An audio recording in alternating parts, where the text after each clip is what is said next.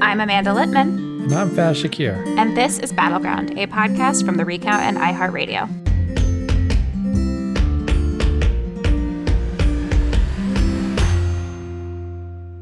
This week we're talking to Tyler Kingkade. Tyler's a national reporter for NBC News who has been covering the fight over critical race theory, or CRT for short. There has been a lot of coverage in the media about the anti-CRT movement and critical race theory in general, but it's important to understand, while there is a substantive conversation to be had about equity and racial justice in America, for conservative operatives, the specifics of the fight and what critical race theory actually is doesn't matter. This is essentially Tea Party 2.0. Yeah, and they've got a lot of power going behind this effort to divide Americans over racial and social issues. And, Amanda, I was listening to Donald Trump. I've been tracking him. He was in Florida, in Sarasota on July 3rd. And he did, in fact, mention critical race theory being injected into the military and into the minds of our kids. I think it was within the first probably 2 minutes of him taking the microphone. And, obviously this is a play that they are making for political purposes, to be clear. Mm-hmm. I can't believe you torture yourself by listening to him. That's a choice that you are making. Owning it, yep. Before we get into our conversation with Tyler, Amanda, what's been on your mind this week? So I have been thinking about something that's actually incredibly relevant to our conversation with Tyler about critical race theory and the role that school boards play. There's a story in NPR about how the chairman of Proud Boys, which is the newest iteration of bigoted hate groups, declared that their group was taking a step back from national politics and was refocusing on local elections. He really wanted their members to start running for local office. And this is a continuation of something we have seen with some of the worst parts of the Republican Party. I've been also tracking as QAnon has been encouraging its members to run for local office. Michael Flynn, the general, who is quite famously sort of a spokesperson to and for QAnon folks, has been saying, run for school board, run for city council. We need to take over from the ground up. And I think it's an undercurrent of something that's really hard to track, but is really frightening and directly relates to the conversation that we have with Tyler about CRT, in that absolutely batshit people are running for and could win local office if there isn't some kind of concerted effort against them. And this is what I do professionally. This is what Run for Something does. So part of that is my occupational interest in it. But I do think it's something that's really scary. And we talk a lot about the danger QAnon folks and the dangerous white supremacists in Congress and formerly in the White House. But there is a whole army, so to speak, of QAnon, of Proud Boys, of conspiracy theorists who are rising up through school boards and city councils that are making decisions that will directly hurt people. That is a scary proposition for sure. You see these kinds of factions take over a party, and that's what we have going on now. The conservative voters have not expunged it, and instead are now letting it parasitically take over. And as you know, Amanda, in some of these local elections, small elections, you don't need a whole hell of a lot of people. You need a concerted, mobilized, energized few. And sadly, that's where the Republican Party is. I think something that gets lost sometimes in the conversation about these school board elections, 75% of school board races cost $1,000 or less. 85% cost $5,000 or less. They're not that expensive. They don't reach that many voters. You just need to have a candidate in many places on the ballot in order to win and then make decisions about things like curriculum. So it really does matter, even and especially in some of these deep red places, what kind of Republican is running and whether there's a Democratic alternative. So that's keeping me up at night. Faz, it's giving you nightmares. Well, you may have noticed outside it's pretty damn hot, Amanda. The era of serious climate change is upon us. Leaving this warming planet to our kids and grandkids is a scarier proposition by the day. And if the question were to be asked, what are you doing about it? The answer is marginal right now. There's an infrastructure bill going through the Senate. However, doesn't do a hell of a lot to reduce emissions in this country on the whole. And so that is something worth keeping an eye on. And I think at the end of the day, this infrastructure bill, for all its merits, will not be a climate bill, which means that the reconciliation bill, which would separately need to pass in July, needs to have a fulsome approach to climate. And if you're trying to look at some of the elements in a bill that are worth passing, that might have some efforts to reduce emissions in our atmosphere. Some of these efforts to pass tax credits that would be over a 10-year horizon so that companies and governments can make strategic decisions about moving in the direction of wind and solar and biofuels, that you would need to think about making some of these longer term 10-year investments. In addition, you hear a lot of conversation around a national energy standard, which would ensure that the grid throughout the country is being funded in a way that gives us the permission to mobilize kind of renewable energy resources to change our electricity consumption. So those are two elements to keep your minds on. There's other obvious pieces, but if those pieces go into a reconciliation bill, then we're going to start to move in the right direction on climate. Does this do enough to start to make a dent in the heat waves and the ocean on fire? Is this enough? So first of all, I'm not going to pretend to be a climate expert on these matters, but it doesn't appear to be enough. We should bring out some climate experts here in the very near future and discuss this, because we're going to have to think creatively, I think, beyond just like, hey, let's put some solar panels on our roofs, and that'll be the way out of it. Faz, we could do a whole hour, 2 hours, 10 hours on climate. But for now, let's leave it there and play our conversation with Tyler Kingkade. Tyler Kingkade, welcome to Battleground. Hey, thanks for having me. We wanted to talk to you about critical race theory, which you have been covering as part of the rights uprising. Can you set the scene here? What is going on with the fight over critical race theory? Yeah, so it's really playing out across the country at this point. It's not isolated to red or blue states. The only commonality we're really seeing is that it tends to be in smaller or suburban areas. So this is largely not an issue that's taking hold, let's say, in the middle of Chicago, in the middle of St. Louis City, but then the St. Louis suburbs are facing parents who are really upset about schools supposedly implementing critical race theory. Either they're accusing the district of teaching critical race theory to kids or using critical race theory concepts. They're upset about some of the diversity training offered to teachers.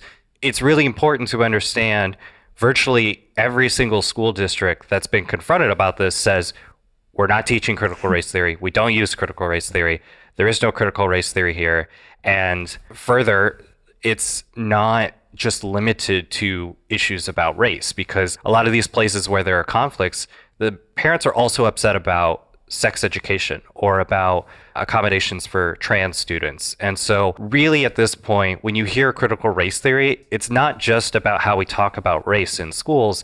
It's become a term that's used to describe all manner of things that some parents see as schools being too woke, too far left, and it's just kind of a catch-all term at this point. And just to make sure we're using the same language, what does critical race theory originally mean? What is the technical definition here? Right. So it's an academic theory developed in law schools, first in the 1970s by Derek Bell, but then honed in the 80s. One of the folks most frequently credited with doing that is Kimberly Crenshaw.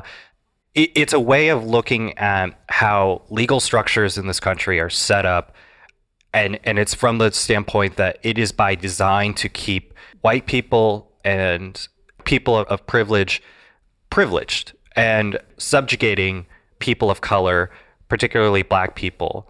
It's a way of instead saying that maybe it just happens that Black people are disproportionately harmed by a certain policy. It's a way of looking at it and saying, no, that was by design. An example that I've picked up from scholars, because I'm not a scholar, is the tipped minimum wage. Like, you could have a debate about whether we should eliminate it or get rid of it because of a whole manner of issues, and then talk about what do restaurants want, what do consumers want, who would be helped and who would be hurt. Or you can talk about how the whole existence of tipped minimum wage was a compromise as part of the New Deal to make sure that segregationist members of Congress wouldn't block the minimum wage in general. Right, but at heart, what's going on, Tyler, while we could have a substantive debate about the implications of systemic racism and critical race theory and be very thoughtful about this, it's a Republican political movement at the moment that feels like at its heart is trying to help Republicans win school boards, help Republicans win political races, in general by injecting some degree of discord and divisiveness, suggesting to the conservative base and to others that it is really the left that hates you.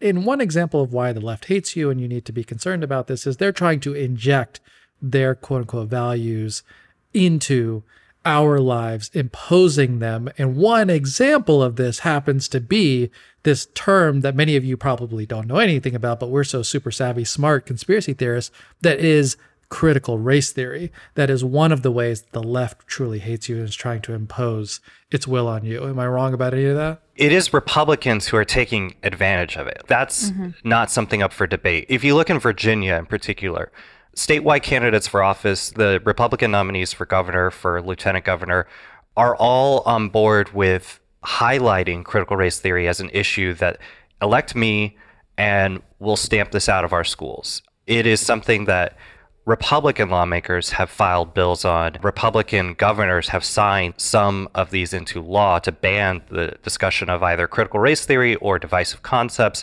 A lot of that modeled off of an executive order issued by President Trump last fall. So while sometimes I hear from parents saying, hey, there are Democrats that support us, there are liberals who think that this is just going too far that are on our side. That might be true, but it's not Democrats, it's not national progressives who are putting money into this. Again, back to Virginia, because one of the epicenters of this is Loudoun County, a wealthy suburb outside of DC. The Heritage Foundation helped organize a rally there a couple weeks ago with the local parents. One of the leaders of the local parent groups who started a PAC called Fight for Schools is a former spokesman for the Trump Department of Justice.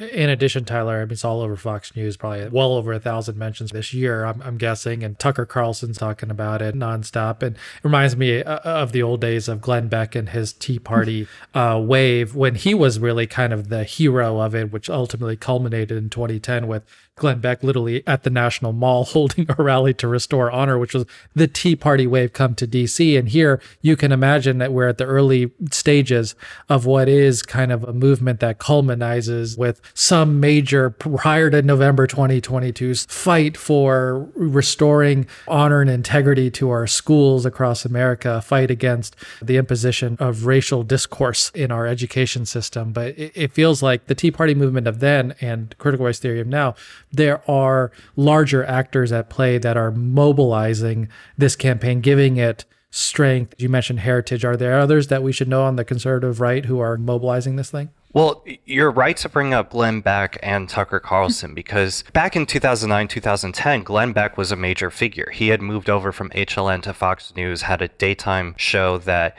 everything he said seemed to turn into something that, like... Just to recount that, right? Like, there was an art form, Tyler, you remember it well, but... The chalkboard. There was a chalkboard, right? Jon Stewart famously parodied, Right, and it was like, what I appreciate about it is it takes little bits of information and says, we know something you don't know, injects it into the discourse and says, this thing is the thing to be worried about. It's a conspiracy form of thinking. So the ones that I can remember off the top of my head are like Acorn. Remember Acorn? Oh, Acorn. They're doing some amazingly crazy things out there. We got to defeat this organization.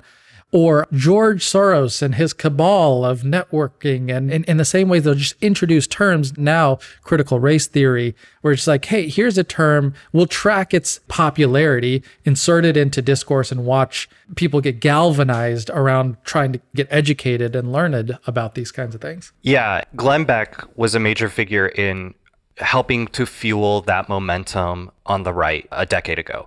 And Tucker Carlson occupies a similar space now where you can trace back a lot of this to things that happen on his show. For example, Trump issues his executive order a few days after seeing a conservative activist and fellow at some conservative think tanks, Christopher Rufo, going on Tucker Carlson and talking about critical race theory being used in training for federal contractors.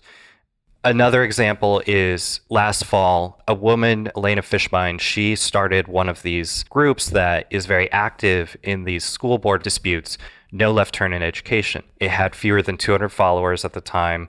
She goes on Tucker Carlson last fall. She told me that the next day, her Facebook page shot up from 200 followers to 30,000. Jesus. And she says, quote, he really launched our movement. He doesn't know it, but he did. And Tucker Carlson continuously covers these issues now, critical race theory and the disputes in schools. Loudoun County has been on Tucker Carlson. If nothing else, it's just their ratings. Like, they're big and a lot of people watch them. And so they hear about this stuff and then it trickles out. And that's one of the ways that it fuels local parents then saying, I'm going to get involved in this at my district, or I'm going to look for it. That's just kind of how it works. Like, it has to come from somewhere because these are really local parents that are upset and speaking out at school boards. But I really doubt that many of them were sitting around during the pandemic brushing up on legal theories.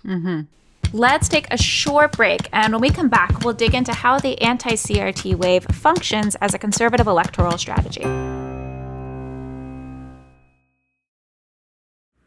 Welcome back to Battleground. We're talking with Tyler Kingkade of NBC News about how Republican strategists are using the term critical race theory as a catch-all concept that instills fear in their base. To me, this is like the savviest political strategy the Republican Party fell into over the last year, in that it is removed from Trump, so it is not dependent on him as a person to stay on the ballot. It is deeply personal for parents, and especially, as you pointed out, suburban parents, and I think in particular suburban moms, a community of which Republicans have been losing over the last 4 years. I think it's a way to bring them back. And I think it ties in a whole bunch of different threads of anxiety that have been running through the Republican Party, from cancel culture to wokeism, the 1619 Project, overreach of quote unquote social justice warriors. It is, I think, an incredibly savvy political move. And I'm not sure enough Democrats are taking that seriously. Do you get a sense that there is a Democratic effort pushing back in any meaningful way here? No, not really. I mean, I don't know the extent to which Democrats are thinking about this, but I don't see publicly a lot happening. And the way that we've followed this, it is very similar to the Tea Party wave in that back then, there were countless videos of these angry constituents at town halls. And sure, there was national groups fueling it or putting money into it or helping distribute information. And that may be happening here, but it doesn't change the fact that there are still local people that show up angry. And it's these local elected leaders who are trying to figure out what to do. And no, there's no like national response from the left. I'm also just noticing anecdotally, there's not a coherent response in terms of like, if all the schools say we're not teaching critical race theory, do you defend critical race theory? Do you say it's fine? Do you say, no, they're not teaching it, so just stop? Or do you try to pick it apart? Like, I don't know that anyone really knows how to respond to this in a cohesive manner. Well, I mean, and I would quibble just a bit with the notion. I mean, first of all, Fox News metastasizes all of this, right? Were there no Fox News, just as of the Tea Party wave, they were hosting the rallies, they would be at the rallies, and you wouldn't have a nationwide movement on critical race theory were not for Fox News mentioning it 1,000+ times, whatever, and Tucker Carlson. But I'm not sure, the thing I'm quibbling with is not the Democrats necessarily need to push back. I would be asking what similarly galvanizes interest at a local level. Because if you think about it strategically from the Republican side, to add to everything Amanda said, what they're doing, has a wonderful strategic arc, which is to say, if you fight this fight, you are demonstrating why the left hates you. You're demonstrating why government sucks. You look at your local school board. Hey, we have to fight them. Government is terrible. And then also look at your teacher unions. Oh my God, they're the worst. So it's kind of bringing together ideological arcs, but forming it in a political strategy in which, people will get out. I mean, if Fox News understands that if we amplify this Tea Party, people are going to get out and go do stuff on their own organically. Just as now, if we amplify critical race theory, people are going to get out on their own and do it. And we'll just demonstrate through a few case examples. Hey, here's what's going on in Loudon. And you might want to do this out in the burbs of Nebraska or wherever. And so I'm asking the question, well, what's the Democratic corollary? I mean, where's the passion and the excitement for doing something on the ground that doesn't have to necessarily be related to racial education or systemic racism and explaining it? Certainly it could be, but what is the similar thing on the left? And that's what I struggle with. And man, that goes back to our conversation last week. It was like, hey, what excites you? What gets progressives going right now? Biden is kind of returning us to normalcy, and there's not the similar kind of thing. Tyler, you seeing anything out there? No, and one thing I noticed about this is like, this had its seeds last year in that there were a lot of educators who were fired up about the uprising around the Black Lives Matter movement after George Floyd's murder. And a lot of them were talking about, what can we do to teach history better? What can we do to improve our schools? People suddenly were talking earnestly about, should we have cops in schools? after years of turning schools into fortresses because that seemed to be the only thing plausible in the political climate regarding school shootings. And so it was a big flip last year in terms of just the way people were thinking about what do I want to do then when I come back in the fall.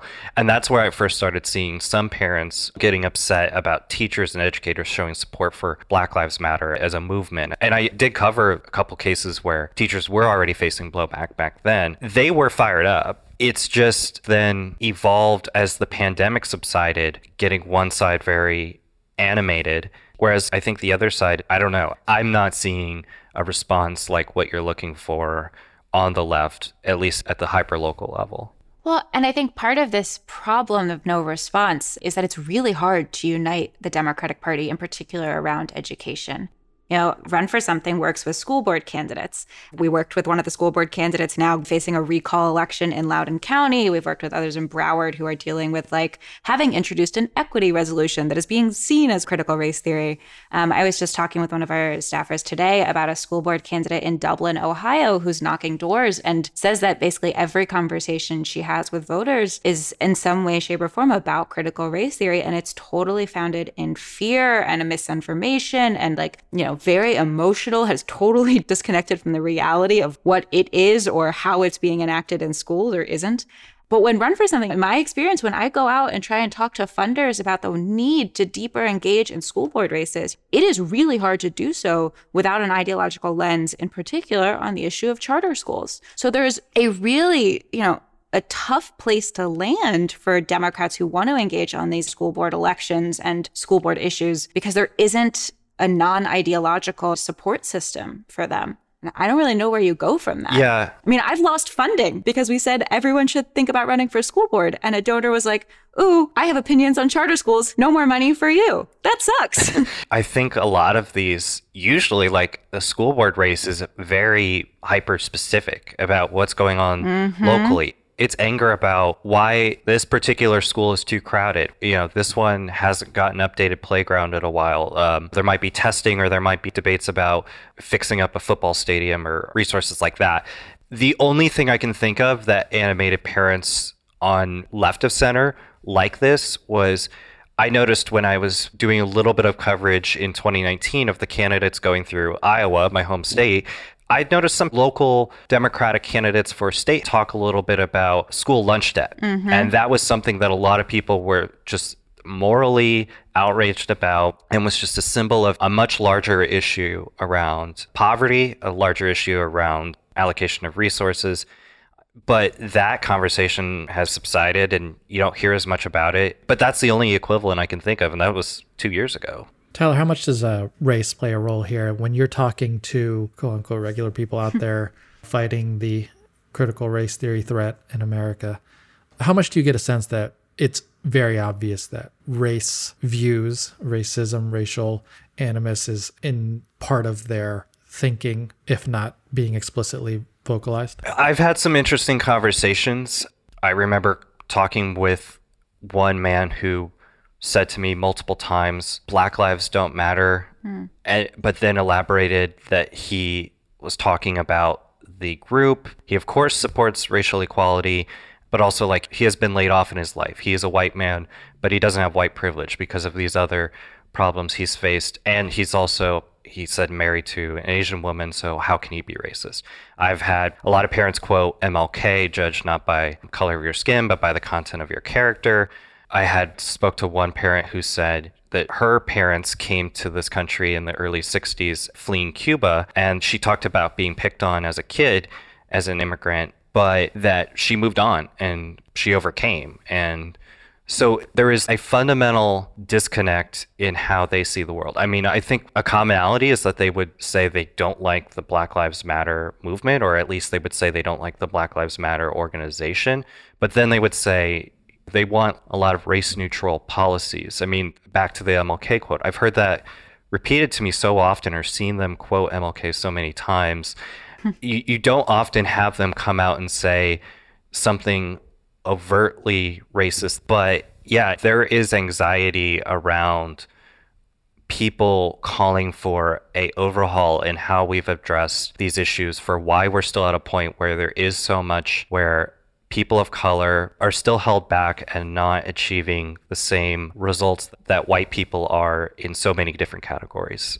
In this case, Tyler, is what's old is new again, because remember, you know this well, that the Tea Party fight, half of it was always about, oh, we're not racist. We're just trying to raise concerns over the scope of our government and taxation and whatever it might be. And oh, by the way, here's a photo of Obama's a monkey in our poster or something like that. And so they would fight the notions that this has nothing to do with race. In that case, Obama being president, it was so, first African-American president in our history, it was more obvious. Here we got Biden.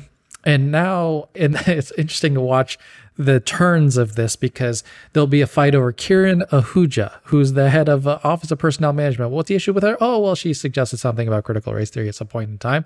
And so we're concerned about her and we'll fight her. Oh, here's Kamala Harris's niece, Mina Harris. She said something about critical race. We're going to go after her. Oh, by the way, Kamala Harris too. Oh, why are we picking on her? There's a reason for it. And you see it kind of manifest, not only the vice president, the people of color around him, but not necessarily targeted at Joe Biden directly, which is an interesting, we all know why, but interesting wrinkle between the Tea Party wave and now. I'm wondering, to what extent do you feel like has it come up that Joe Biden is bringing about a radical agenda and that we need to be concerned about him, versus that not coming up, which obviously we know that Obama was very much at the forefront of everybody's minds back then. How much is Biden in their forefront of their minds now? To be honest, I haven't heard a lot about Biden. The only thing I'll hear is like the Biden administration is going to do blank, like write in to oppose grants they want to give out on civics education or something like Isn't that. Isn't that something? Not hearing much about Biden, huh? Right. But it's tapping into the same sort of anxieties around people who would get upset about cancel culture. We saw that a lot by some national politicians, and we still do. But I sense from a lot of parents I've talked to just an uneasiness about where our culture is heading. And they'll say that straight out, that they just don't like where the culture is heading. And that's why when we talk about like critical race theory, so many of these parents are not just limiting it to how do we talk about history? How do we talk about racial discrimination? It also encompasses accommodations for trans students. It also encompasses sex education, sexuality. Some of the same groups that will talk about how they're fighting against neo-racism. That's a new term some of them use. They also will circulate videos. Sorry, Tyler, what is neo-racism? I don't understand. I think it doesn't really matter. I mean, I do want to make the point too, like equity is another thing that they're very against. You hear constantly to watch out for the term equity. And I've heard parents say, quote, we don't want equity, we want equality. And they view equity as a principle that everyone gets the same results and that white people will be held down so that black people can get a better grade, which is not true. I mean, equity is adding resources to make sure you end up at the same place, but it doesn't mean that everyone gets the same grade or that anyone loses a grade. Another version of equity is if someone has dyslexia, they might get extra tutoring to make sure that they can read the assignment, or they might get an audiobook so that they can read it and keep up with the class. It doesn't mean that they're going to get an A on the test at the end. It just means that they get to take the test with all the same knowledge that everyone else did. But no one gets upset about equity when it comes to disability. And that's something that I think a lot of people in education would definitely take note of. Let's take a quick ad break, but we'll be right back with more of our conversation with Tyler Kingkade, investigative reporter for NBC News. And we're back with Tyler Kingkade. I want to zoom out for a moment because I think there's both the interesting political participation around the anti-critical race theory fight, but there's also the long history of the conservative movement politicizing education and using it to lay the foundation for conservative voters. Last week, we talked to Michelle Goldberg, who pointed out a quote from Ralph Reed, who was the leader of the Christian Coalition, who noted, "I would rather have 1,000 school board members and no president than one president and no school board members." And just, comparably, Steve Bannon on his podcast, the path to save the nation is very simple. It's going to go through the school boards. They have been using these positions of education elected officials to dictate curriculums for decades. There's a really interesting comparison the New York Times did between textbooks in Texas and California. In Texas, the State Board of Education, which Republicans have invested a lot of money into winning, has line item veto power over what's in the textbooks. And what the back and forth comparison shows is that the Second Amendment is described very, very differently in Texas versus in California. And you can imagine how it shakes out. African American history described very differently in Texas textbooks versus those for California. This is not the first time the Republican Party has prioritized cultivating voters using the education system. Do you see that as part of their strategy here?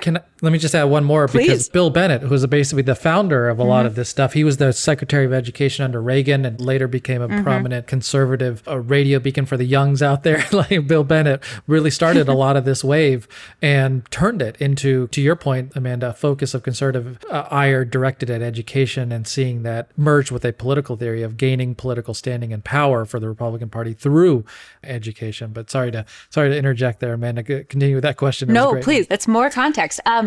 Do you see that as part of the behind the scenes Heritage Foundation conversation at all? Does that seem to run through this? Well, I mean, I think right now school boards are, I talked to folks at Ballotpedia, a website that tracks everything to do with elections. They told me something I didn't realize until recently, that there are school board elections in, I think, 30 or 32 weeks out of 52 weeks in the year. Yep. So it's a constant testing ground if you want to test out running candidates. Of course, they're also doing recall efforts, and recalls are a whole nother thing right now, especially me being someone living in California. Oof. That said, it is the classic kind of culture war arc, and there have often been people who will start small, and you can get parents to rally around you about something specific, and it invokes their children. And so they don't have to dissect someone's political views about everything, about taxes, about where they stand on the infrastructure package, where they stand on healthcare. It's just something specific, and I think to a lot of people will seem apolitical. We're just talking about giving people the best education. Let's give them the tools. Let's give them the foundation. Let's not inject opinion. And K-12 schools aren't supposed to give opinionated descriptions, but then, of course, what you choose to include is a bias. I've talked to people about this too, because I've been covering Black Lives Matter activists in the Midwest, and we've talked about growing up with the Midwest nice mythos. And in one sense, it's about Iowans, Minnesotans, Nebraskans thinking we're just nice people. We're nicer than the rest of the country. Not actually true, but it's also a way to describe that we were not part of the Confederacy. We were not part of the Jim Crow South. We were better than that. Racism just skipped over Iowa. Like, we were never a slave state.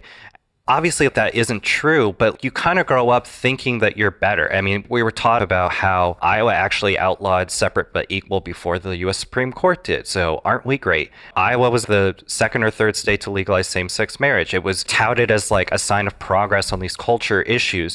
But then you don't talk about, and I didn't learn until I was a full-grown adult, that my city was redlined. And I look at what the neighborhoods were, and I was like, that makes sense, because that neighborhood is much more impoverished than this neighborhood. And then the same thing with thinking that people just fled from the South, went north, and then they were free and happy and had no discrimination. There's so much that we don't talk about that's more recent, but the sense I get from parents is when you get past basically the 1960s and the civil rights movement then, everything else is viewed as unsettled. Maybe it's because people are still living who were involved in orchestrating this kind of stuff, but I think when history is viewed as unsettled, then people go, let's just not talk about it. And so that would be applicable to like climate change, which is something that is highly politicized in schools and has been for a while in terms of whether they can admit that global warming is real. Yeah, I think we have observed, obviously, that Ted Cruz, Mitch McConnell, Donald Trump, as you mentioned, have all waded in here. In my view, I think Amanda shares that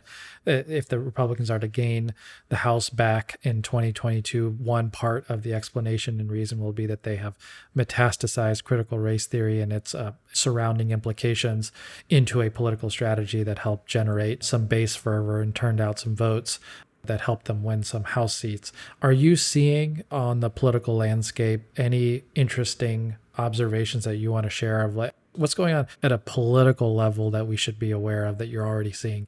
Well, definitely people are getting involved. There are a few different PACs now, some of them set up by former Trump administration officials. There's one that was also set up by a former OAN correspondent to pump money into school board races around this. In New Hampshire, there's been a lot of political messaging around efforts to ban critical race theory.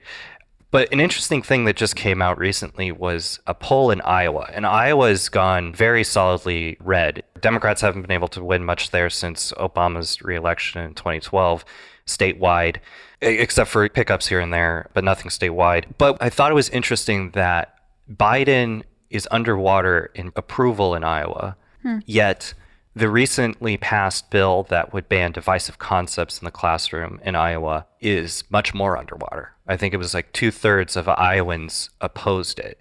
And I think there are some serious folks, like the Foundation for Individual Rights and Education is a civil libertarian group that works on free speech issues in higher ed mostly, but they've had some nuanced discussion about how a lot of this legislation goes too far. I mean, it's unconstitutional, there'll likely be challenges. I think eventually, like, if it gets picked apart or unpacked, there could be more people saying, wait a minute, you guys need to chill out with this divisive concepts, critical race theory stuff.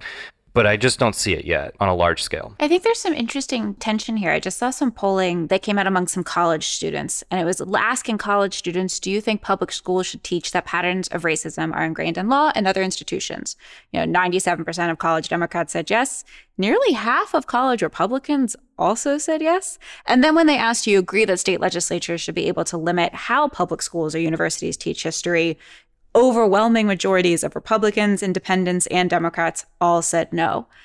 I do think there's a danger here of Republican, in particular state legislatures, overreaching on this, particularly among younger voters that Democrats absolutely are gaining with and Republicans need to get some foothold with.